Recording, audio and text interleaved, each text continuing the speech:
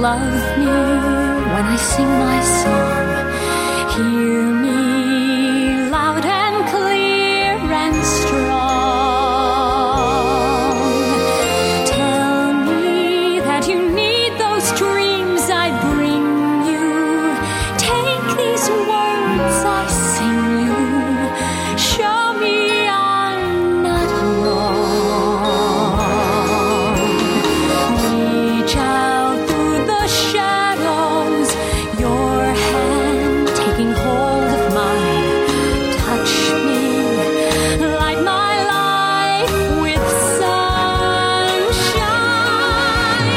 Need me, can't you see how I need you? Dreaming is what I do. Show me dreams come true. Hello and welcome to Broadway Radio's This Week on Broadway for Sunday, March 5th, 2023. It's really flying. The spring is almost here. My name is James Marino, and in the broadcast today, we have Peter Felicia and Michael Portantiere. Peter is a playwright, journalist, and historian with a number of books. His new book, The Book of Broadway Musical Debates, Disputes, and Disagreements, is now available and can be purchased wherever finer books are sold. Peter also has columns at Masterworks Broadway, Broadway Select, and many other places. Hello, Peter. Hi. Hello. Also with us is Michael Portantiere. Michael's a theater reviewer and essayist. He's the founder and editor of castalbumreviews.com.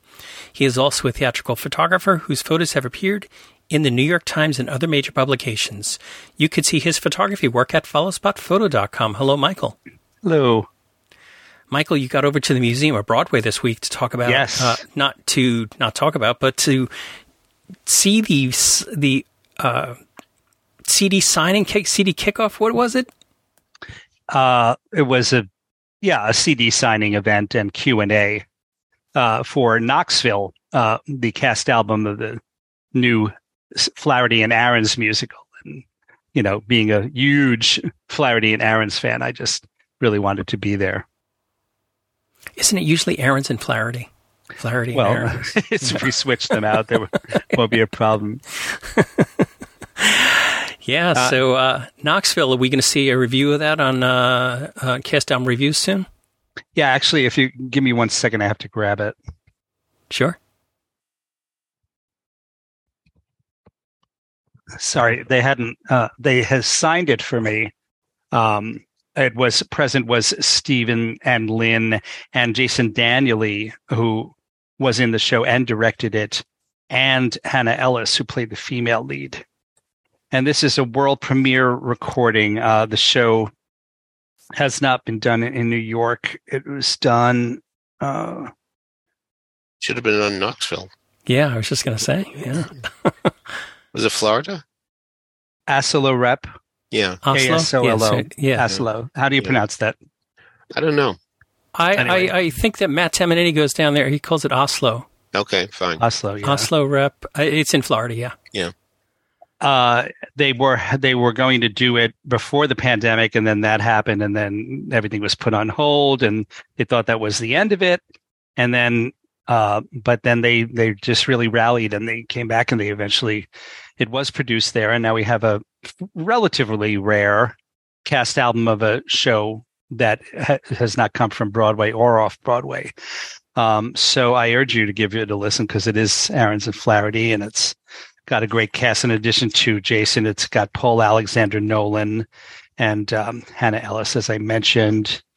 William Parry. William Parry, yes.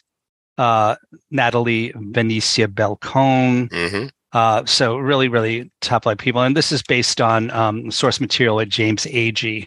I believe the original title was A Death in the Family. And then there was a stage, non-musical stage play adaptation by Tad Moselle, or Mosel. Another name I've never known. I don't know either. Yeah. Called All the Way Home. And it's a very sad story, but it's got a lot of opportunity for a lot of wonderful singing and great characters in it. So yeah, that's that. And I got to tell Jason and Lynn and Stephen that I got my tickets for Symphonic Ragtime. Oh. Did we discuss that? No. Is that the one up in Boston?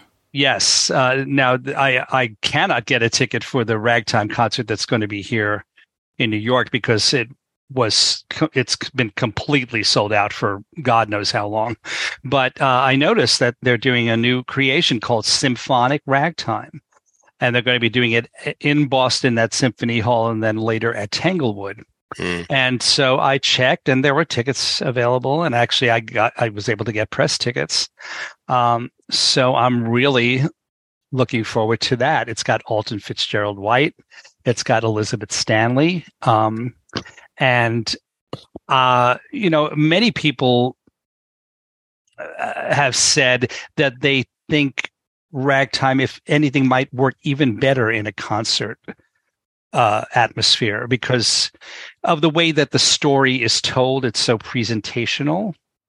And also, if it was edited somewhat, it probably would work really great in a concert situation. So I'm looking forward to it. And then, of course, needless to say, the orchestra is going to be magnificent and larger than anything we would ever find on Broadway.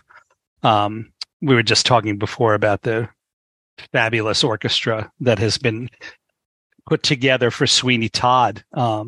Just that little video, that little few-second video of the orchestra playing at the Sitzprobe and the cast's reaction to the sound of those 26 people. It's good. Really, really does my heart good to know that sometimes we still get an really full, plush orchestra like that, because nowadays so often producers tend to spend their money elsewhere. Yeah, so that is really so much ragtime. I can never have enough for ragtime, but I heard about the thing up in Boston. I didn't know about Tanglewood. I have to look into that, so maybe I'll head up to Connecticut. But, Peter, you already did head up to Connecticut last week to Western Connecticut State University to see a production of a less done piece called Allegro. So tell us about it. Yeah, I did travel the 70 miles, and this production, superbly directed by Justin P. Cowan and wonderfully choreographed by M.K. Lawson, is easily the best of the 5 Allegros I've seen over the years. And the other 4 have been pretty terrific, too. I find it very interesting that the 2 best directed musicals that I've seen this season have been in a university and a community theater, because Larry Landsman's production of Ragtime, the aforementioned Ragtime, certainly was splendid, too. This is a tough musical. It was Rodgers and Hammerstein's 4th effort. We think of Oklahoma and Carousel, but then, State Fair happened too. And those were all successful. And this was the first misstep. And in a way, you can see why. In more than one way, frankly. There are a lot of similarities to Our Town, and Our Town was less than a decade old, and I'm sure that rankled some people. I mean, it had no scenery to speak of, as Our Town did, and Mr. Cowan didn't have either, not really. There was a staircase that was worthy of the Weissman Girls and an upper bridge a la Evita, but otherwise he relied on a bunch of benches and 2 pianos on rollers. The ensemble did amazing work in moving the benches into a number of permutations, and the pianist had to stand and play while the ensemble moved the pianos from here to there. I mean, how Benny Balbuena and Jackson Tubes did this without missing a beat was one of the evening's great achievements. But anyway, back to Our Town. Greek chorus instead of a stage manager, but very similar, a lot of narration. We're talking about a small town. We're talking about a doctor's family, and that indeed happened too in Our Town. We watch a kid grow up. And it's so interesting that there's so much universality in the first act. The pride of and optimism the parents have with a newborn child. The thrill of seeing a baby take his first steps. Believe me, I could take you back to 52 Hemlock Street in Arlington and take you to the room in an exact place where my kid Jason took his first steps. You know how thrilling that was. So going away to college, I will admit some of it seems a little naive here. Most kids who go away to college revel in the experience of being on their own for the first time. But Oscar Hammerstein, Joe is homesick. And granted, some of it is because he misses the girl back home. I'll grant you that. But the first verse of It's a Darn Fine Campus doesn't stress that. And I wish I were home. I don't know if that many kids wish they were home, even if they are a little lonely. I think they're very glad to be on their own. Anyway, back to the universal aspects. Falling in love, worrying that the romance won't work out, finding out that it does. And just like our town, an act, not the same act, I'll grant you, an act ends with a wedding. But although writers are always told to be specific, Allegro suffers when it goes from the universal to the specific, because the whole point is a doctor who prefers small town life and would take a pay cut and a prestige cut. That isn't something with which most people can identify or even understand. So that's the problem with Allegro. That's what happens in the second act. The kid becomes a doctor, just like his daddy, and he just doesn't like being in the big city treating hypochondriacs. He wants to be back home doing really good work, and that's a noble thing, I'll grant you. But going from everybody saying, "Oh yeah, I had that experience. Oh yes, I did that. Oh, I saw that. Yes." Now you're in a world where most people can identify. So I can really see why this show has been such a problem. There are a lot of similarities to Merrily, and that's kind of interesting because Sondheim stated time and time again that he spent his whole life trying to fix Allegro. He had worked on it as a gopher when he was 17 years old. Oscar Hammerstein, his mentor, hired him to be a gopher. And so he really was there from the outset, seeing what was going on.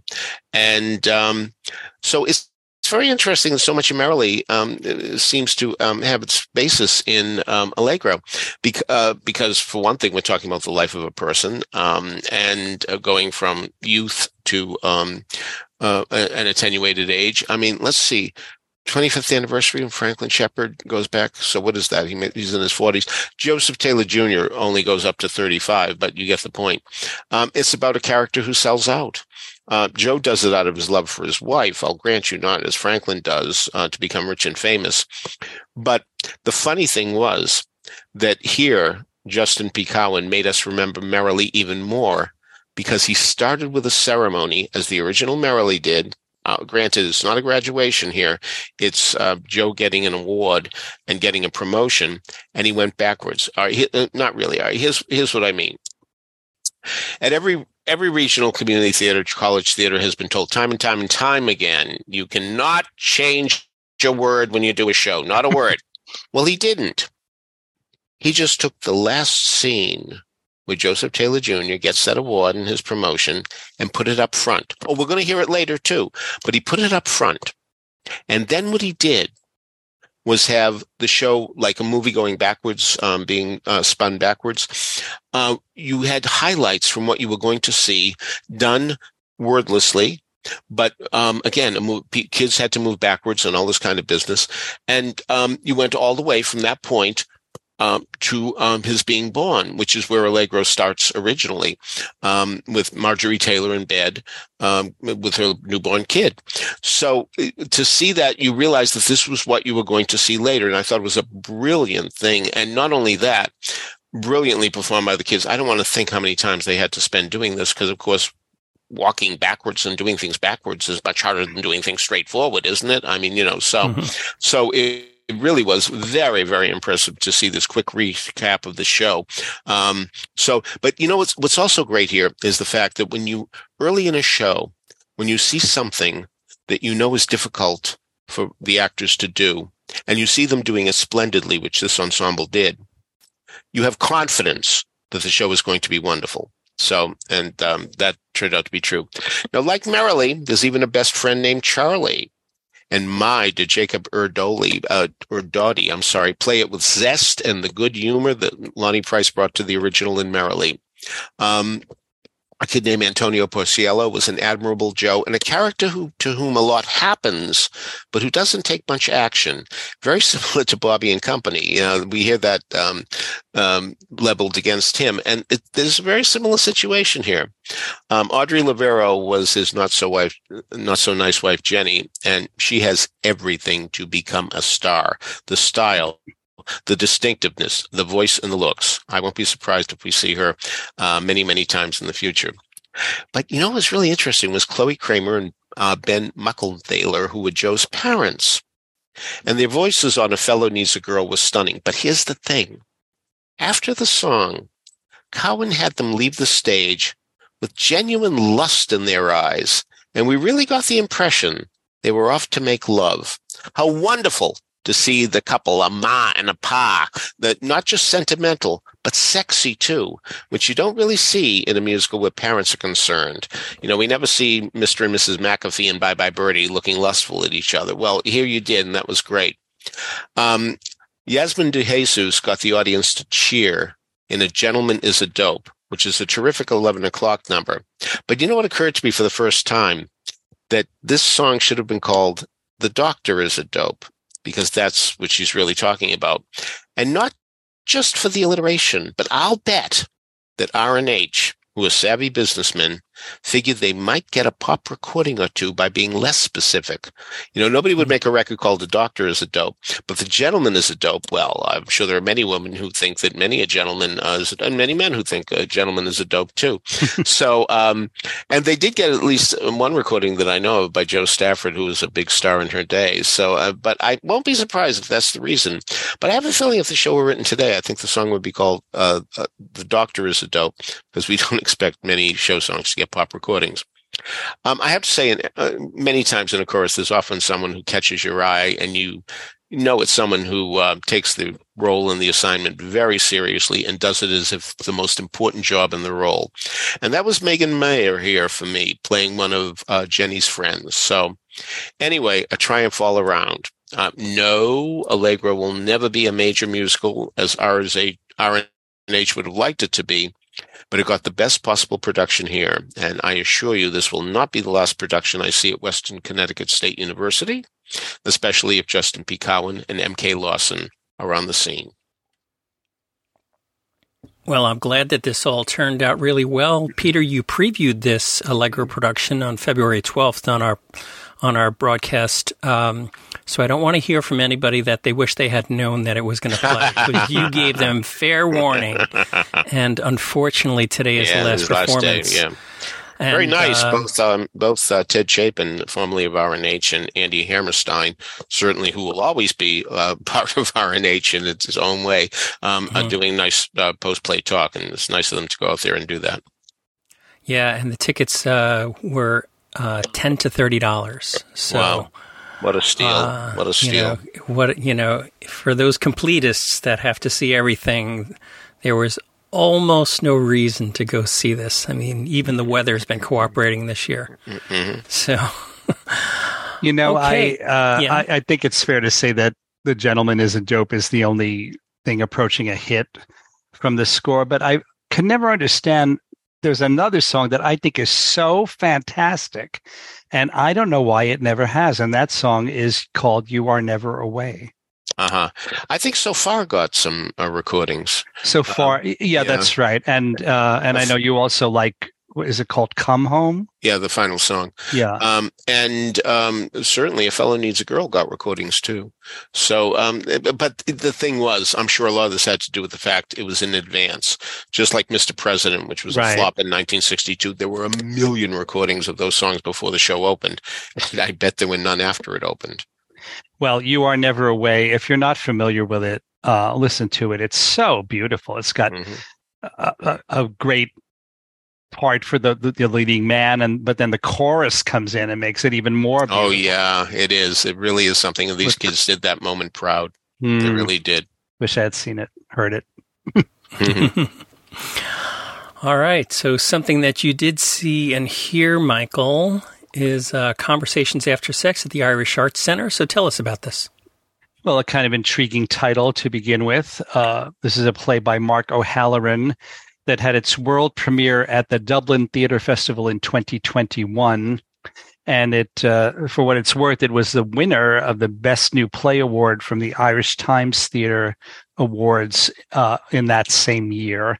And now it is at the Irish Arts Centre, which I believe has recently moved and is now on 11th Avenue at like 51st Street. And it's a very nice venue, first of all. Very nice new venue, so you'll enjoy going to it for that reason.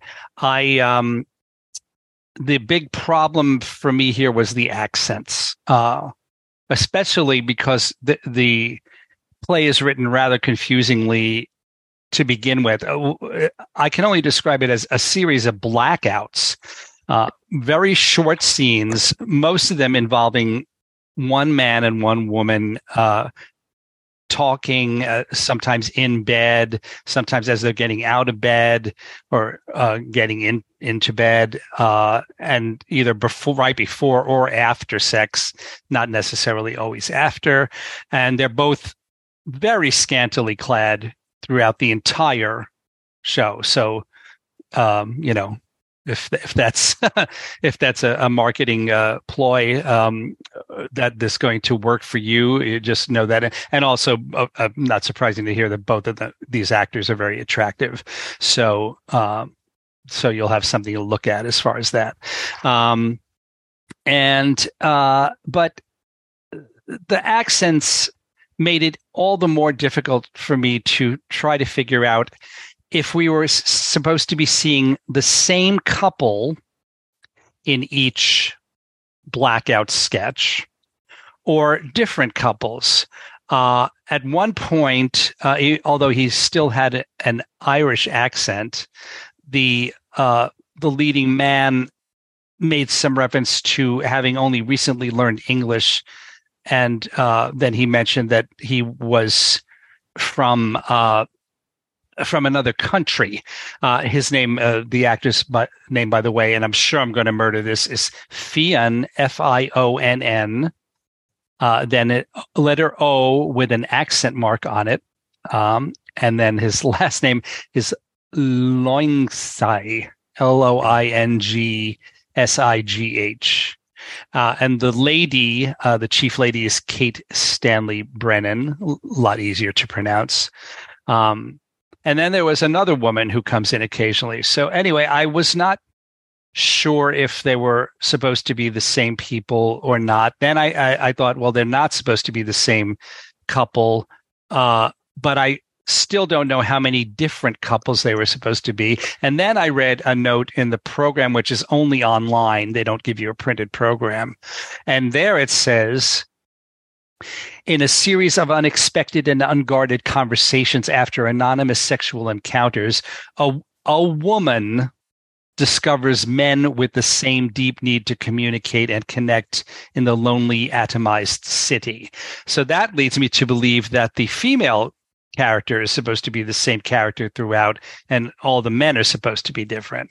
And I guess based on what I just read, that's what it is. But I really had a great amount of trouble following what was going on and what they were saying because of the accents. Sometimes I can tune into accents like that quickly, not in this case, maybe partly because of the acoustics of the space. There wasn't a lot of scenery, so there was a lot of open space. And so I felt like maybe the words they didn't have anything to sort of bounce off of. And I guess maybe that was part of the problem. So that was that. And then, yes, this other female character occasionally comes in, and I still not sure if she was supposed to be the former lover of the woman or someone else I know who saw the play on a day separate from me said he thought it was her sister. We all obviously sound very confused. I don't know if it's just us not being sharp enough to get what was going on, or if there were these real problems with communication in the play.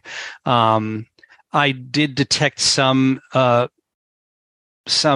pithy observations and some worthy discussion about intimacy, etc., throughout the course of it. But I just, my confusion level was high enough that I feel like I missed a lot of it, and I'm not sure how much is actually there anyway. So that's my experience with that. The show was packed, maybe because of the scantily clad actors, at least partly, or maybe it's also that this I don't know a lot about this company, but it seems like they might have a following. But check it out because it's a really wonderful venue, as I said, and it's kind of far from the frenetic Times Square area that sometimes it's trial even to go, see a show in Midtown. But this is, you're nice and a little. It's not that far away, but it's remote enough that it feels quiet and it's just very calm and a nice place to see a show. Yeah, if you are looking for the theater and you end up in the water, you've gone too far. Right. It's one of those. So it is very close to the water there. All right. So that is Conversations After Sex at the Irish Arts Center on 11th Avenue in Hell's Kitchen. It playing through March 11th. So you have about a week, a little less than a week to go check it out. We'll have a link to that in the show notes.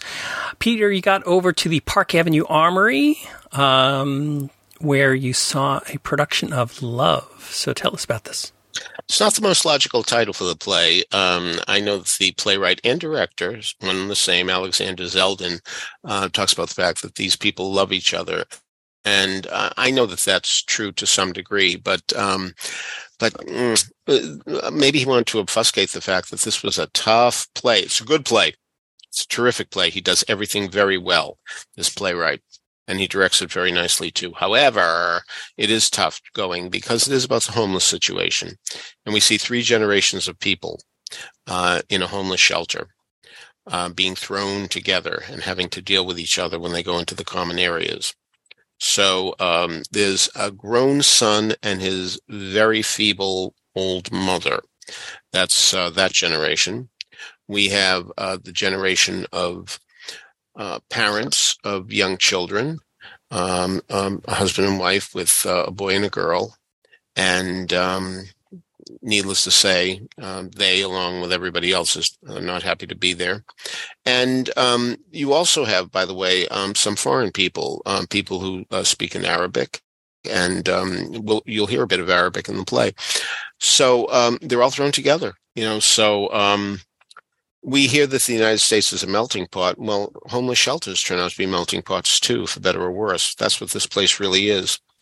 Like a raisin in the sun, it starts with the idea of getting into the bathroom before somebody else can, because needless to say, there isn't a facility in each room for a bathroom. So, and the thing is, everybody's embarrassed to be there.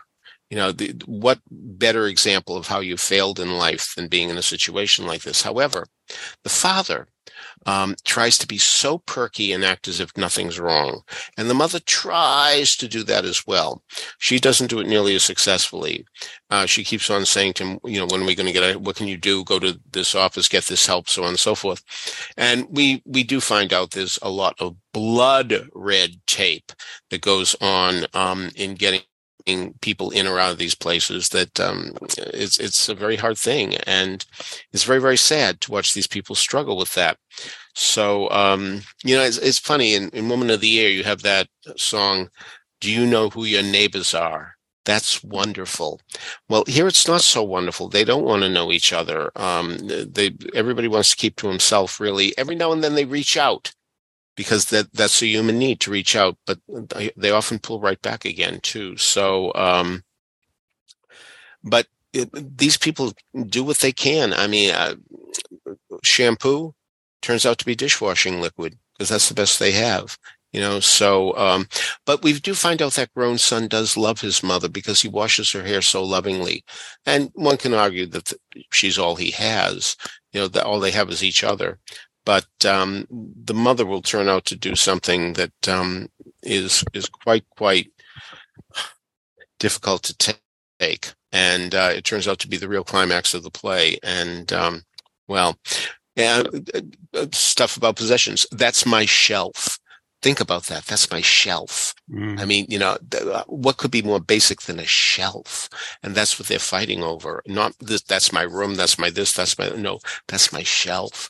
What a way of telling us that they really are impoverished. The teenage boy, of course, avoids that old woman like crazy. I mean, so many teen boys do that routinely, but this boy really conveys that he is afraid he's looking at his future, that he's going to be there forever, and that's really hard. The daughter wants to go to school. How many kids want to go to school? But it's an escape. At least there, nobody knows where she's living. So it's very, very powerful to hear this kid want to go to school, and all these people who want to fly over the cuckoo's nest and hope they will. So I'm telling you, when the father comes home with 2 grocery bags, you really think it's Christmas, the way they react. 2 grocery bags. I mean, wow, where did all these wonderful things come from? How did they afford them? But they did. And it's just so pathetic to see, when father comes home, mother comes home with groceries, kids in regular homes barely look up, and there might be a what do you get question, but I mean, here it's like they discovered gold. So, but what's so interesting too, even though they're in tough shape, Christmas is coming, and they actually, the father actually spent money on Christmas decorations to hang up in the shelter to make it look like Christmas. Again, he's trying his best to indicate that things aren't as bad as they seem. It's so pathetic when he says, when all this is done, he says to his daughter, I'll take you to McDonald's. I mean, to think that would be a treat. But in these circumstances, it certainly is. You also watch somebody eating, when food finally arrives, somebody eating as fast as Harpo Marx does in Room Service. I don't know if you know that movie or if you know that scene, but they've been starving for a long time. And I'm telling you, Harpo is amazing in the way that he eats so fast, spoon going back and forth and back and forth and back. That's what happens here, but the most poignant line comes at the end, when the daughter says, are we staying here for Christmas, Dad? And you know that they are. So a very powerful play, but it's not one that's going to make you sing. That's entertainment. So it's there till the 25th of the month. And if you really want a heady experience, this is one of the best things you can see. But again, depressing. All right. So that is Love at the Park Avenue Armory. It's playing through March 25th, as Peter mentioned. And we'll have a link to that in the show notes. Michael, you got over to the Soho Playhouse to see Eric Bogosian's 1+1. So tell us about this. Well, this was a very unexpected experience for me. So imagine you go to a small off-Broadway venue, one that's not used very often as far as I know. I'm almost never there. And you see a new play, and what happens is in the first scene there is a waitress serving a customer in a restaurant, and the waitress seems to be flirting with the male customer a little bit, and at some point asks him if he's a producer. This restaurant is in Los Angeles, by the way. And so he says, with a British accent, he says, no, I'm not a producer. I'm a photographer. And so one thing leads to another, and they wind up becoming involved.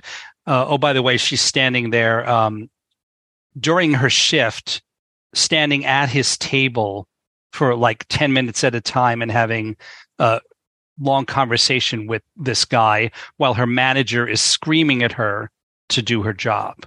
But she still remains at the table. And apparently she retains her job to the point where later on the manager tells her that she's a golden employee. But we also find out that the manager wants to, of course, get in there too. So that explains that.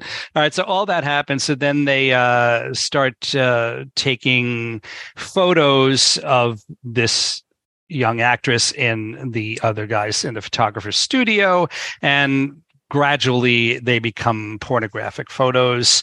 And then then they leak out on the internet, and she starts going viral and getting all these hits and theoretically making all kinds of, she and the photographer are making lots of money from people just clicking on her photos, because even though it's only like 2 cents a click, she's supposed to be getting hundreds and hundreds of thousands of views.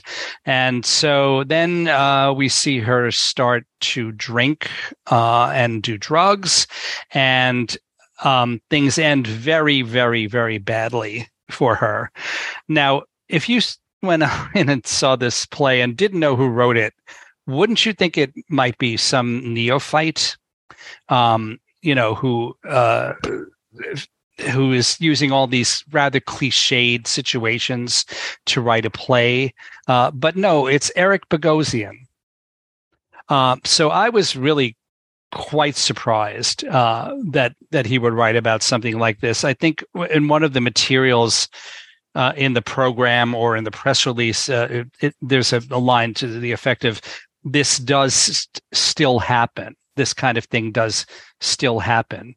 I mean, I guess we know that, but I feel like we've seen it and heard it so many times before that. I mean, just as, in the last couple of weeks, we've seen Harvey Weinstein be convicted again to serve another long stretch, that in essence putting him in prison for the rest of his life for this type of behavior.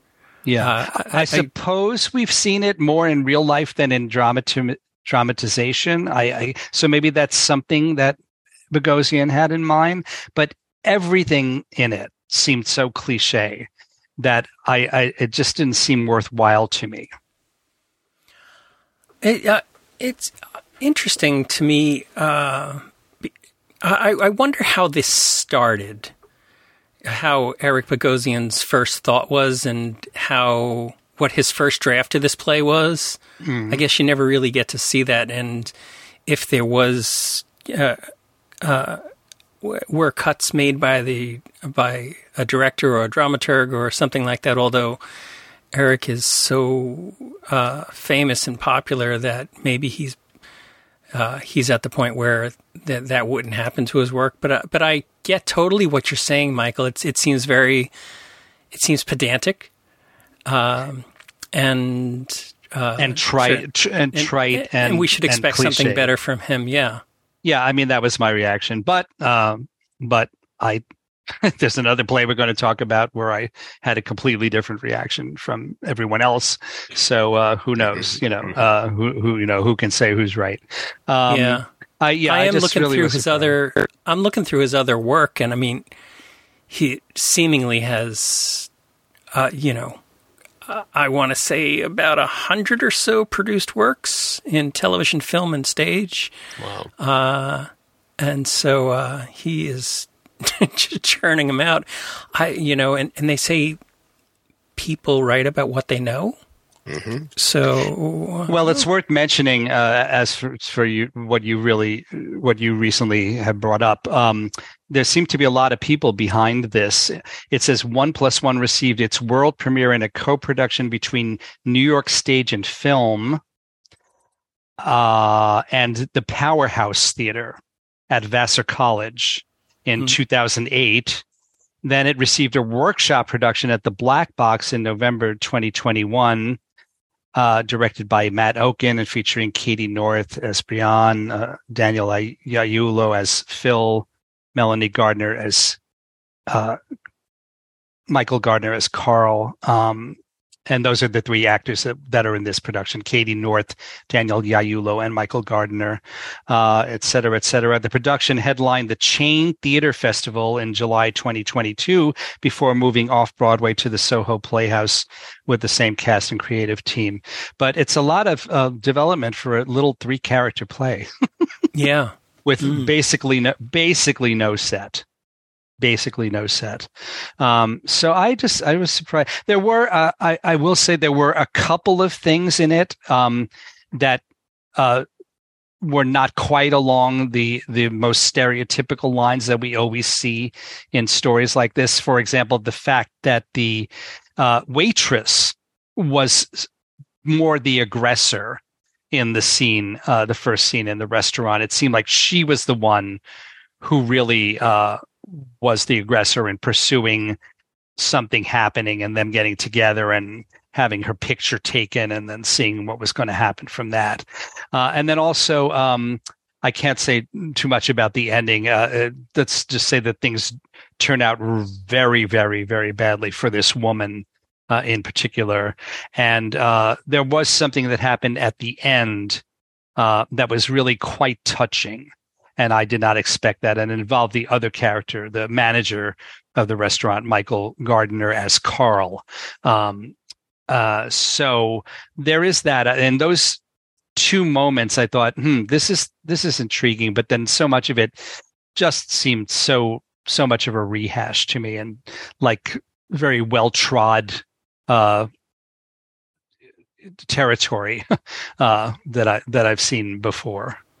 Getting back to the amount of content that he is putting out, just in a couple of weeks from now, we have Drinking in America that's going to be opening up at the Minetta Lane, an Audible production. Eric Bogosian. Oh, right. Yes. Drinking in America. And do you have the 1+1 playbill handy? I'm wondering if it was who produced it. Is it produced by Soho, or is it a rental, or what? Do you know who? It says The Black Box and Soho Playhouse present. So whatever the Black Box is. So Black Box, a 501c3 nonprofit based in northern New Jersey, collaborative group of artists pivoted during the pandemic, and the organization has become the area's prime incubator for new and underproduced works by world-class playwrights. Let's see. Yeah, there's nothing more than that. And then, I mean, Soho might be listed just because they're the landlord, but I don't know. They may be, yeah. As I say, I don't know about you guys. I seem to rarely go there. There doesn't seem to. I'm not sure how often they produce stuff there, or if I'm not on their list, or if. Gee, I feel like I go there a lot, but it's usually for one-person shows. Oh, okay. Yeah, I think it's usually rentals. Yeah, and usually glorified stand-up comedians. That's what it usually is. Okay, so I probably just skip a lot of those. Yeah. All right, so that's Eric Bogosian's 1+1 at Soho Playhouse. It's playing through March 19th, so you have about 2 weeks to go check that out. And then we'll be talking about Drinking in America in a couple of weeks, probably. Mm-hmm. So might revisit that. So, Peter, you got over to City Center to see the Mint Theater Company's production of Becomes a Woman. So tell us about this. Well, Michael wrote a review of it on Talking Broadway, all that chat. And so I was prepared not to much like it, but I have to say I liked it quite a bit. I'll grant you that it's a very common situation. Ironically enough, I'm watching the movie of Tess of the D'Urbervilles now, and the same type of thing occurs, that here's this young working class woman, and the boss takes an interest in her, and she, of course, is smitten with him, and it's not hard to understand that she's certainly going to have a baby by him, and it's not going to be long before he abandons her. So I'll grant you that's a very trite situation, but I think Betty Smith's dialogue is really terrific. There's much said about the fact that she really preferred to be a playwright than a novelist, and of course she was a novelist with The Tree Grows in Brooklyn, which was an enormous success, not only as a book but as a movie, and less success as a musical, but the score is phenomenal. I really urge everybody to get that original cast album. But anyway, he used the same name, Francine Nolan, as the young girl in Tree Grows in Brooklyn, but it's not the same character. A very different situation. And so she's the one who works in this store, and she's a song plugger. She sings. In those days, we're talking way back to the turn of the century, there were records really didn't exist per se. And so as a result, people would buy sheet music and go home and play it on their piano. Well, a lot of people said, let me hear that song. And the song that she sings left all Left All Alone Again Blues, which many might know from the cast album of Very Good Eddie, even though, as Michael wisely pointed out, it didn't come from that. It came from a Jerome Kern show called The Night Boat, which, by the way, if you're sitting close, you'll even see it on the sheet music on the piano. They make it very clear that's what it's from. But anyway, it's a terrific song and done at a much slower pace. And it's not arbitrarily chosen, because at the end of the show, you'll hear it again. And she has had the Left All Alone Again blues, which I think is really very powerful. So there she is, falling in love with the boss's son. And as I say, he abandons her. But there are crackling scenes in between. One, when the suitor comes home to meet her family.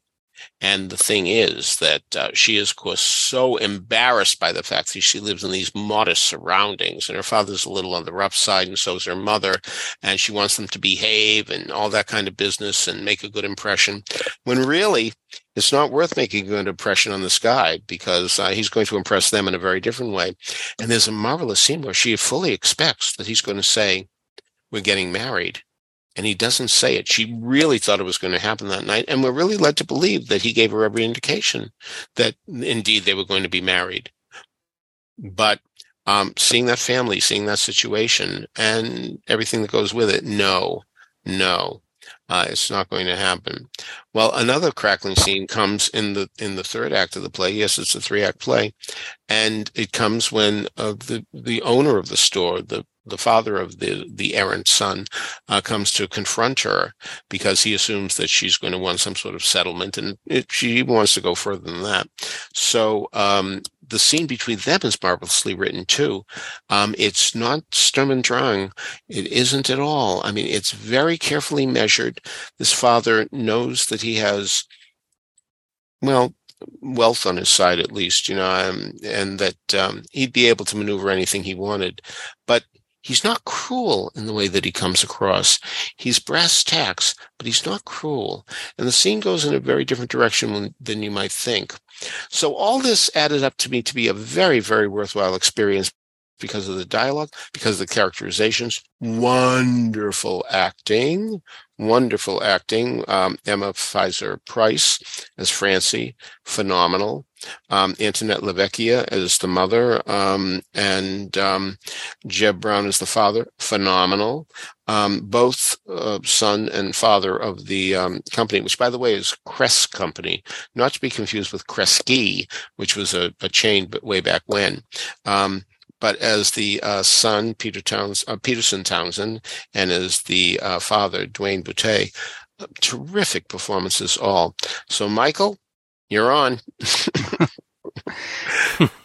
Well, I reacted very differently to the dialogue, I guess. I find this story very compelling, and I always think it's worthwhile to look back at shows, plays set in, situations and venues so long ago, to see how much life may have changed. The one thing I mentioned in my review is it's incredible in the first scene set in this. It's called a dime store, but they do seem to spend most or all of their time plugging songs.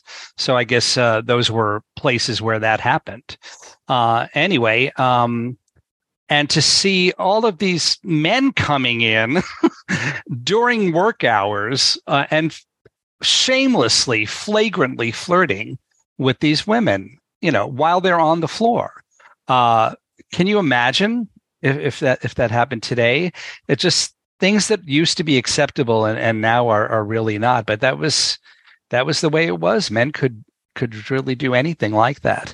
So I think that, it's worth it to see that. But once that scene was over and everything else started to happen, it just seemed to me that it happened everything in such a melodramatic way, and very quickly and very schematically. What I said at the end of my review was that some people seeing this may feel that Betty Smith's talents were better served as a novelist than as a dramatist. And I think the reason I feel that way is because, of course, in novels, you have so much more time. You can expand on things. The novels don't have to be so concise. You don't have to worry about running time, et cetera, et cetera.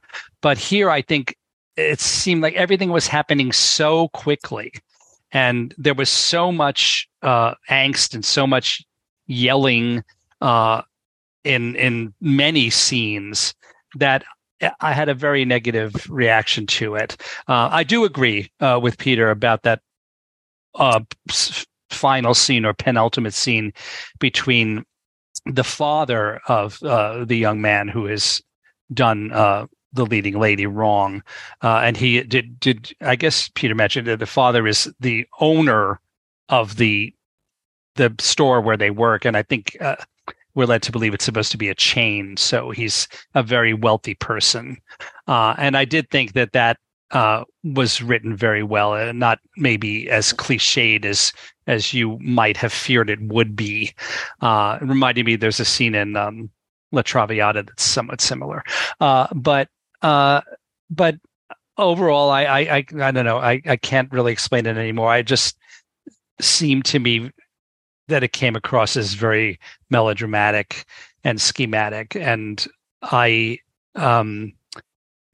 so I said that maybe the play was never. Did we mention that this is the world premiere production? Yeah. Maybe it was never produced because people didn't like a woman writing about things like that in 1930. That's certainly possible that there was that kind of misogyny or whatever or discrimination against women playwrights. But maybe some people who read this play just didn't like it, and maybe they felt the same as I did, that it was a little too over the top and melodramatic. So that's what makes the world go round.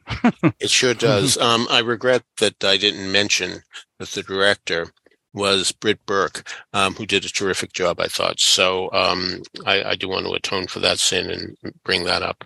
Oh, here's a fun little thing. I may have mentioned that I was in a high school production of Very Good Eddie. Were you? And so I recognized the Left All Alone Again blues as soon as it started, early in Act One. It may have been the first thing we heard. Is that? Yeah, it is. It is. Yeah. Yeah. And then it comes back in snippets 3 or 4 times later. So it was really this, so I was just thrilled. It just was so much fun for me to hear that in a completely different context. And I immediately, actually from the theater at intermission, I think I called Virginia Seidel. Oh, you know her? Yeah, I do too. Yeah, who lives in my building and who sang that song on Broadway. Yeah, and I couldn't reach her from the theater. I think because it's subterranean and I didn't have any service. So, and then I forgot to call her the next day, but I called her like 2 days later, and she got on the phone. She said, "Yes," and I said, "Virginia, I have something so fun to tell you." She said, yes. I said, "I went to see this play called Becomes a Woman." And she's like, "Michael, I saw it." And yes, a friend brought me, and having no idea. And this woman comes out and starts singing the Left All Alone Again blues. And I start, hitting my friend and saying, "I sang that on Broadway." She sure did. She sure did. Frankly, I like the recording better than the way it's done here, because it's a mile a minute the way Virginia Seidel sings it. And yes. Here, I understand that if you're left all alone, you might be very winsome and sing it slow. But I'll tell you, when you got lyrics like "I like dogs and I like rabbits," it's and even goldfish. And even goldfish, right? So, but no, it was good to hear again, and it's moved me to take out my Very Good Eddie album and play it again. So Virginia said she stayed afterwards to meet that young lady, that fabulous lead actress, and she is good. Yes, yeah, indeed. Really, really, really superb. And she told her, I sang that on Broadway. And the actress just thought that was the neatest thing she had ever heard. Oh, good. I'm glad. Yeah. All right. So that is Becomes a Woman, the Mint Theater Company production at City Center. And it's playing through March 18th. There's about 2 weeks left in that run as well. So, Michael, you had a couple of folks who were close to you that made a large impression on your life that had passed away, and we wanted to talk briefly about them. Yeah, we don't normally do this, but I wanted to mention these two people because it does point up how pivotal people can be in your lives without maybe even realizing it.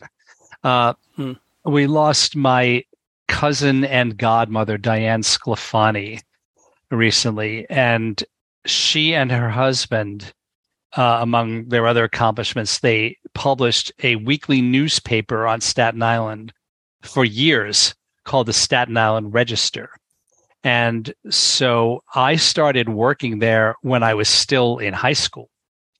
And believe it or not, I started reviewing shows then, first just local shows, but then somehow it was pointed out to me that I might be able to get free tickets for Broadway shows to review them. And sure enough, I got on the second night list. And that's where it all started. And as they say, the rest is history. So I've been reviewing amateur and professional shows, including Broadway and off-Broadway, since probably 1974 or so. And I'm sure, I mean, who knows, I might have gotten into that field some other way if they hadn't owned that newspaper. But they gave me the job, and I think it's highly likely that I would not have gotten into that field. And who knows what else I'd be doing? I thought I wanted to be a teacher at one point, so maybe that's what I would have been doing. But anyway, and then also Joe Sclafani, Diane's husband, he was pivotal in a way that was completely unplanned. We would go and spend a lot of time at their house because they were our cousins, and they had in their record collection, they had some operas. I remember specifically two of them. He had La Traviata with Anna Maffo and Madame Butterfly with Renata Tebaldi. And I was just intrigued by the covers, first of all. And then I started to listen to them at their house, and I really loved them. And so if it hadn't been for him and those records, I don't know when or if I would have gotten into opera. So that's two kind of major things, I think. And then the other person I lost was who basically was my first music teacher, Richard Marin. He taught at IS 24 when I was going there on Staten Island. And he would play for the shows. They did Broadway musicals. The first one I remember I saw they did was South Pacific. And then when I got there, they were preparing to do Annie Get Your Gun, and I auditioned for it. I don't remember what I sang, but I remember that Richard played for me. And I remember that he wrote down on the card that I was a boy soprano, because I was. My voice hadn't changed yet. Anyway, I didn't get into the show, but then he was my music teacher there, and I remember I wrote this is going to sound crazy, I wrote a parody of Annie Get Your Gun to do as a show that we were doing because I was involved in like environmental things at that time, and it was about the evils of pollution. Wow. And so I took Annie Get Your Gun and wrote something called Fanny Get Your Gas Mask. And, changed the lyrics to the songs and situations. And he wasn't able to play the show live. But so what Richard did was he recorded the whole score on a tape recorder, him playing piano, and we sang to that. So that was a very, very early seminal, pivotal event in my life. And we remained in contact on and off through the decades, because I had another mutual friend who stayed very close to him, and he and his wife and I got together on a few occasions, and we just lost him unexpectedly last week to a massive stroke. I think that Peter and I and James, maybe to a somewhat lesser extent, realize that we are at an age now where so many people are going, and you look back and you're so happy to have them in your lives, and you just remember them fondly and hope that they know how much of a difference they made in your life. Mm-hmm. That's wonderful. All right. So we're coming up on an hour, and I have to actually run because I'm seeing Wicked this afternoon at the Gershwin. My daughter Charlotte's school is got a school trip out there, and I'm going with them to go see it again. I haven't checked in with Wicked in a long time, so let's wrap it up for this morning. Before we get on to our trivia and our musical moment, I want to remind everybody that you can subscribe to these broadcasts by going to the front page of BroadwayRadio.com. There's a subscribe link. That way, each and every time we have a new episode of This Week on Broadway, it'll be automatically downloaded to Apple Podcasts for you.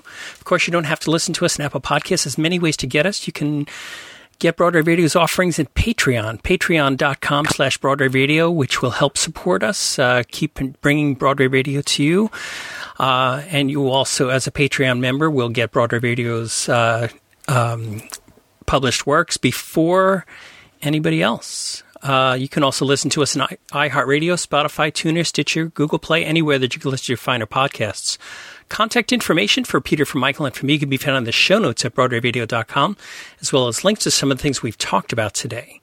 So, Peter, do you have an answer to last week's trivia? Well, I said 9 currently active Broadway theaters have never had the pleasure or honor of having a Tony-winning Best Musical originate in their houses. Well, Tony Janicki, Josh Israel, Sean Logan, J. Aubrey Jones, Brigadude, Greg Christensen, Robert Lobiondo, and Ingrid Gemmerman said no, there were 12. The Ambassador, the American Airlines, the Belasco, the Booth, the Hayes, the Hudson, the James Earl Jones, Lena Horne, Lyric Theater, Samuel Friedman, Stephen Sondheim, and Studio 54. Well, that settles my hash. Okay. This week's question, a very fanciful one. Let's say that an actor who's about to go on in Driving Miss Daisy gets terrible stage fright and says he simply can't do it. His director's response might be the name of a song written for a 50s film musical. Hint. Although the film did retain the title of the original stage show, it bore very little resemblance to what played Broadway. What's the film musical? What's the song? And how does it apply to the Driving Miss Daisy situation? My goodness. Yes. If you have an answer for that, email us at trivia@BroadwayRadio.com, and Peter will let you know if you're on the right track. Peter, I can't wait for your upcoming book. Oh, yeah, Brain Teasers for Broadway Geniuses. Not until September, but I just see the cover, and I like it a lot. Wow. At least that. So exciting. September, so it'll be a good stocking stuffer next holiday season. Indeed. So, Michael, what do we have in this week's musical moment? I mentioned that we have been lucky enough to get some really excellent new writers for our cast album reviews site. And one of the most recent additions is really very exciting. This fellow named Dan Rubens, his bio, he's a theater critic for Slant magazine, for which he also writes film and TV reviews. He is a contributor to the New Yorker's briefly noted book review column. When not at the theater, Dan is an educator, composer, and arts nonprofit leader focused on empowering youth with serious illnesses. So he is a really great guy. But in addition to that, he is the son of Josh Rubens, who was the co-author of a musical called Brownstone. And when I had lunch with Dan the other day, he told me that, and I said, well, I saw it. I saw it off Broadway, even though it didn't have a very long run. And then, of course, we started talking about Liz Callaway's gorgeous recording of a song from that score, Since You Stayed Here, which is on her album, her first album called The Story Goes On. And I said to Dan, I said, I have said, honestly, you can tell your dad, I've said in the past, that if you listen to that recording by Liz, you would think this is one of the most beautiful songs ever written for the musical theater. And he said, oh, I'll definitely tell him that. And, that brings up the whole question of sometimes people say that somebody made a song sound better than it is. I'm not sure if that's possible. maybe they just make it sound as good as it is. And Liz certainly does that for that song. So we're using that for our closer. And then for the opener, another example of her giving a performance of a song and making you think, this is absolutely fantastic. Why don't we know this song? This is a great, great song. And that one is You There in the Back Row. Oh, yeah. From 13 Days to Broadway by Cy Coleman and Barbara Fried. So that's our opener. And then our closer is Since You Stayed Here, co-written by Josh Rubens and Peter Larson. Mm-hmm. I used to see Josh Rubens shows at Harvard when he was there, so I'm very familiar with him. And I love the lyric in Brownstone about babies. There's an assassin in each bassinet. Dan also went to Harvard, and he's really got great pedigree. And this organization he's involved with, dealing with youth with serious illnesses and trying, bring theater into their lives. It's just wonderful. Mm-hmm. So it's great to, we sometimes lament that some young people don't know the history and are not really interested in all that. Well, here's one who knows the history. I mean, some of the reviews he's written for me recently, he's working on Half a Sixpence, because we never had a review of Half a Sixpence. He did Busker Alley, and he's got a lot of knowledge of things that came before, which I think is always so important. So I'm really excited about these new additions to our castalbumreviews.com. All right. So on behalf of Michael Portantiere and Peter Felicia, this is James Marino saying thanks so much for listening to Broadway Radio's This Week on Broadway. Bye-bye. Bye. Bye. The colors in the trees have changed now. Strange how I've hardly thought of you this year.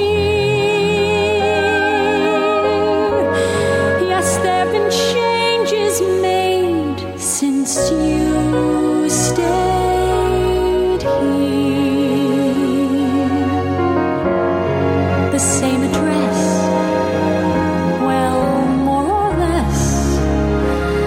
More happens, less matters, I guess.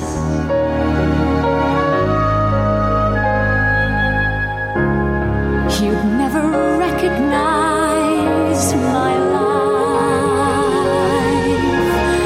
I play a much more careful game now. And when I cry, it's not the same now. Somehow, I never waste a single tear. Yes, there have been changes made since you stayed here.